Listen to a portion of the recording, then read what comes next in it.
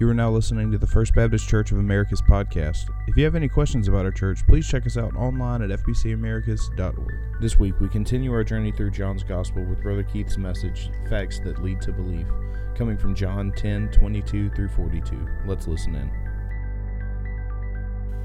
Amen. We can rest in that never once will He leave us or forsake us. He'll hold us. That's what we're going to be talking about today. Have you ever watched Krispy Kreme donuts being made? Do you like Krispy Kreme donuts? So when they come off of the conveyor belt, they come up out of the fryer, and they're on that little conveyor belt, and they're all going toward a fountain of glaze. You seen that? So they go through that fountain of glaze, and all the donuts get a nice coating of glaze. Now, most of the glaze falls all around the donuts, right? I mean, the donut is coated, but most of the glaze falls through. To be recycled, I guess it comes back around and falls through again, but most of it falls around. And last week, I felt kind of like a donut. With all of the truth that Andy Cook shared with us, all of the truth that he talked about, a little bit fell on me, but most of it fell around me to be recycled, to come back again. But it wasn't just Andy Cook, because the Thursday before we began that last Sunday, I went to First Baptist Church, Jacksonville, for a pastor's conference. And so from Thursday afternoon to Saturday morning, I listened to like 12 or 13 sermons. And I listened to great preaching and great teaching and all of that. So for every day, for nearly a week, I had teaching. And so it's like glaze that fell all around me. But that's the way it is when we listen to a sermon, when we listen to a Sunday school lesson, when we read our Bible. We get coated in that, and that's good. And the purpose of all of that is for our growing our faith, so that what we believe is strengthened and it's encouraged, and we get saturated in the truth to deepen our faith. And as I sat in Jacksonville and listened to those preachers like Erwin Lutzer from Chicago and Jim Cymbala from New York and from other places around the country, I'm thinking, I'll never be able to preach like that. And you're probably thinking, I wish you could preach like that. But we were reminded over and over through the conference, and the theme of the conference was broken vessels. We are broken vessels preaching to broken vessels. And we have this wonderful truth, this light in us, and we are jars of clay. So that when our jars are broken, the light of Christ can be seen in us. And so I don't have to be an Erwin Lutzer. Someone said during the week, and it was a quote from somebody else, that good preaching is when truth comes through personality. When truth comes through personality. So I don't need to act like Erwin Lutzer or Jim Cymbala or Andy Stanley or David Jeremiah, anybody else. I just need to be me and tell you the truth of God's Word. And that's what I want to do. That's what I want to do today with our passage in John 10:22 through 42. Laurie has already read it. Remember, we're about halfway through John's Gospel, and we're nearing the end of Jesus' earthly life. And as I've said before, John's purpose in writing these things was so that people would be led to belief in Jesus as Lord of life. So today I want to tell you about facts that lead to life-changing belief in Jesus Christ. So if you were able to be with us for Andy Cook last week, I hope you learned, if nothing else, if you didn't hear him say anything else, I hope you learned to read your Bible in a different way. That as you read it, you begin to expect little details. And then when you find those details, you start connecting the dots. Because there's a wonderful consistency with God's Word. And so there's no way that anyone, Andy Cook or anyone else, can teach us everything that we need to know about the Bible, because there's always more to learn. But we can learn to read it and grow in faith as we read it. Notice, even here, the descriptions just in the first few verses. This happened in Jerusalem during the Feast of Dedication during the winter. Now, this would be the winter before Jesus is crucified in spring. So it's the Feast of Dedication, or sometimes it's called the Festival of Lights, and it takes place in December, and it's what we know today as Hanukkah. That is, it's a celebration of the rededication of the temple that was desecrated some 2 centuries before Jesus was born. But that's what it was all about. So we know when this happened, we know where it happened, and we know specifically where it happened, in Solomon's colonnade in the temple at Jerusalem. And the Bible is full of details like that, as if it really happened. It did. It did really happen. So that's the setting. Then notice verse 24. The Jews gathered around Jesus and said, "How long will you keep us in suspense? If you are the Christ, tell us plainly." Now, they gathered around him. This was intended to be intimidation. They surrounded him because they knew that they were going to ask him a question about who he was. And then if they had him surrounded, then they could charge him with blasphemy. And so that was their intent, to intimidate Jesus. Jesus just simply replied, "I did tell you, but you didn't believe." Now, if you remember, as we've been going through John, he has been making some bold claims about who he is: the living water, the bread of life, the light of the world. But he's been speaking mostly in metaphorical language to individuals or small groups of people. But now here he was in the temple, the most public place in Jerusalem. And Jesus gave them the straight answer that they asked for. And I can just imagine Jesus there in calm confidence. In verse 30, he said, "I and the Father are one." There it is. I and the Father are one. A claim of deity, no doubt about it. Jesus is claiming equality with God. And the leaders, they didn't miss it. They didn't miss it at all, because they immediately picked up stones to stone him for blasphemy. So they understood the claim, but they still wouldn't accept the divinity of Jesus Christ. And, I think there are levels of unbelief as well as levels of belief. That's why Jesus told the rich young ruler that he was not far from the kingdom of God. He had been seeking, he had been searching and getting close, but he had not stepped over into belief. Now just think about going to an airport. Your goal is to get on that plane. And so you make the progression all the way through, but then there comes a moment that you step into that plane. You have to step across the threshold. And I think that's the way it is with belief. We progress to the point that one day we step over into belief. So what are the facts here that lead to belief? Not just initial belief, but I think deepening belief and continuing belief. First of all, the miracles. In verse 25, Jesus said, "The miracles I do in my Father's name speak for me." His actions spoke for who he was. All the miracles that he did. In verse 38, he said, "If you don't believe for any other reason, believe because of the miracles." And as you know, all of the miracles that Jesus did were signs that verified his claims of being God in the flesh. They verified what he said and confirmed his claims.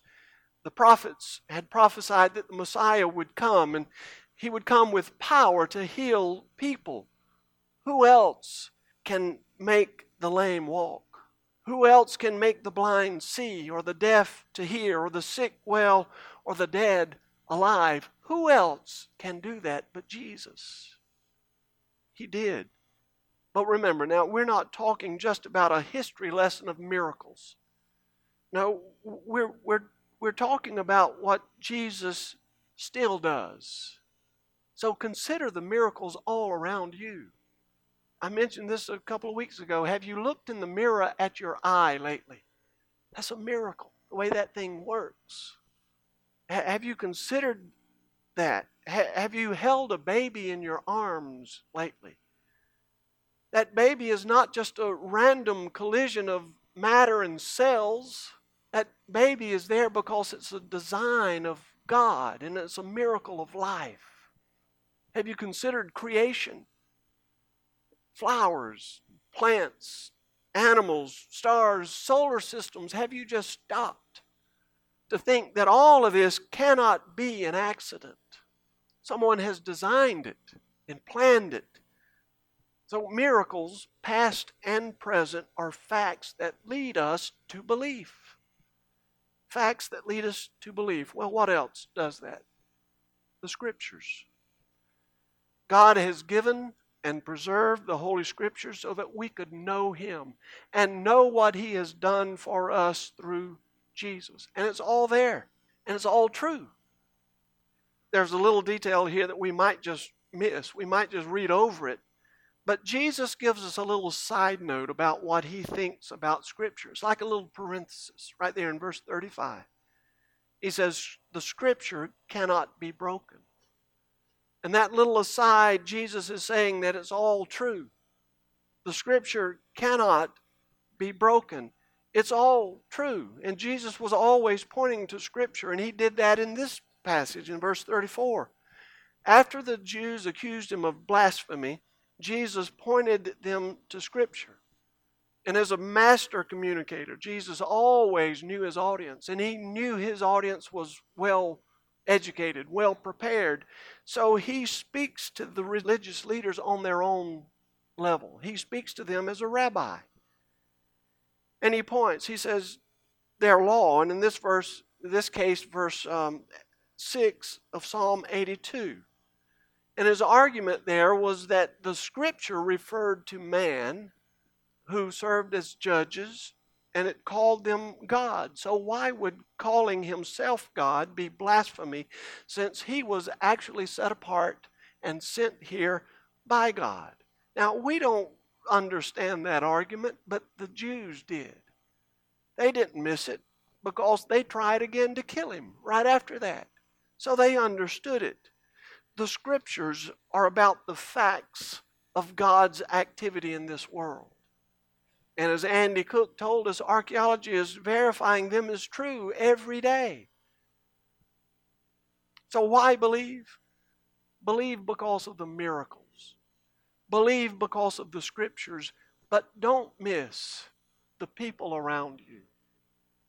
Because one of the most convincing proofs that Jesus is real is the changing life of people you know. So don't miss the people around you and how they are changing if they are in belief. Jesus did many miracles, and of those recorded in the Bible, most of those involved people. There were physical miracles, to be sure, but there were also spiritual miracles. He set people free from bondage, from things that bound them. He set them free. He turned hopelessness into hope. He encouraged the discouraged. But remember, we're not just talking about history. He did it then, but He still does it. He still sets people free. Are there people around you that you know who have been set free from bondage of some kind? Are there people that you know who have had their hope restored after a time of hopelessness? Have you witnessed a cruel person becoming kind? Have you witnessed extraordinary joy and peace in horrible circumstances? That's the work of God in the lives of people all around you. See, Jesus is still at work to nudge people toward life in Him. That's why He came. To nudge us to life and to deeper life with Him. Jesus told the Jews in verse 37, "Don't believe me unless I do what my Father does." You won't find any inconsistencies between God the Father and God the Son. None. What God does, Jesus does. There's no inconsistency because of the perfect unity in them. And God's desire is to give people life. And that's exactly what Jesus does. He gives life. Do you believe? Do you believe? Have you stepped into belief? I encourage you to do that. I want to conclude with just a word to unbelievers and a word to believers. Now, I would like to assume that everyone in this room is a believer, but that's probably not the case. But where are you in the progression of stepping into belief, of stepping into faith? See, it's God's desire that everyone, not only every one of us, but everyone in the world, it's His desire to give everyone eternal life with Him. He wants to give you life as well. But not everyone will believe. And those who don't believe have no defense against our greatest enemy, death. Whatever you believe or don't believe about Jesus, no one can deny the reality of death. No one can deny that reality because it's all around us. We see it. We experience it. But Jesus came and died in order to deliver you from that ultimate enemy, eternal death. That's why He came. That's why He offers life to you. So if you are seeking truth in this world, you will find it in Jesus Christ. And I want you to hear that you will find whatever you're seeking in this world, you will find it all in Jesus Christ. So I urge you to believe. And then a word to the believers. I would say, of those who do believe in Jesus, He says in verse 28, He says, "I give them eternal life, and they shall never perish. No one can snatch them out of my hand. My Father, who has given them to me, is greater than all. No one can snatch them out of my Father's hand." So do you see that? There is a double security there. Not only are you in the hands of Jesus, but you're in the hands of God as well. Therefore, do you live in the confidence that that security can bring you? I want you to see this. A few years ago, I did an object lesson on this passage, and I used a little man like this for those children to see. But I want you to see it, and I want to go another step with it today. So Jesus said, of those who believe, He holds them in His hand. And at this point, I asked the children to get the little man out of my hand. Of course, they couldn't. But I want to go another step. Clint, would you come and help me? Clint's got some pretty big hands, so that's why I chose him. Clint, now, I'm representing Jesus. You're God. Would you clamp down on my hand? Clamp down really good. Ow. Let's see. Hannah, would you come up? All right, so I'm representing Jesus. The believer is in my hand, and Clint is representing God. You, unfortunately, are representing death. That's not a good part, but it's part of life, and it's real. So would you get the little man out of my hand? Go ahead. I don't know. You tell me. You can't get him out. Do you see the picture? Now, all right, thank y'all. That's a weak illustration of the reality of who God is. It's impossible for death to touch us who believe. We are that secure. When they were building the Golden Gate Bridge, when they started that, people were falling. And they were falling to their death. And it affected the workmanship, and it affected the speed at which they were working. So they developed a way that they could put a net underneath the bridge, so that if a worker fell, he would fall into the net. And so it changed the working atmosphere. And they didn't work in fear anymore. They worked in confidence. And I want to say to you this morning, would you live your life in confidence, knowing that Christ has you? And this doesn't mean you won't get sick. This doesn't mean that you won't have trouble. Doesn't mean that at all. Because the Bible doesn't promise that. But it does promise that after your sickness, after your trouble, after your death, Jesus is going to deliver you into the presence of God in His kingdom forever. You will be delivered just like that. Do you believe that? If you believe, then you have that assurance. If you don't believe, then you don't have assurance. And again, may I urge you to believe. This is God's Word. Let's pray.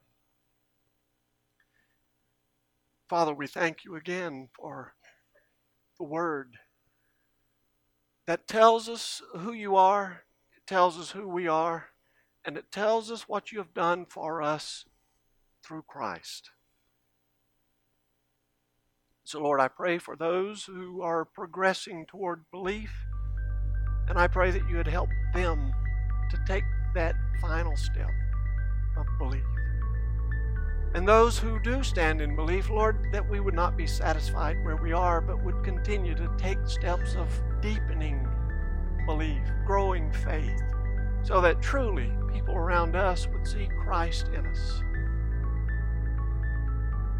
And Lord, let it be for your glory, for your honor. Through Jesus, I pray. Amen. If you would like to know more about what it means to follow Jesus, or maybe to just deepen your relationship with Jesus, we would love to help you out with that. You can find our contact information on our website at fbcamericas.org. And tune in next week as we continue our journey through John's Gospel.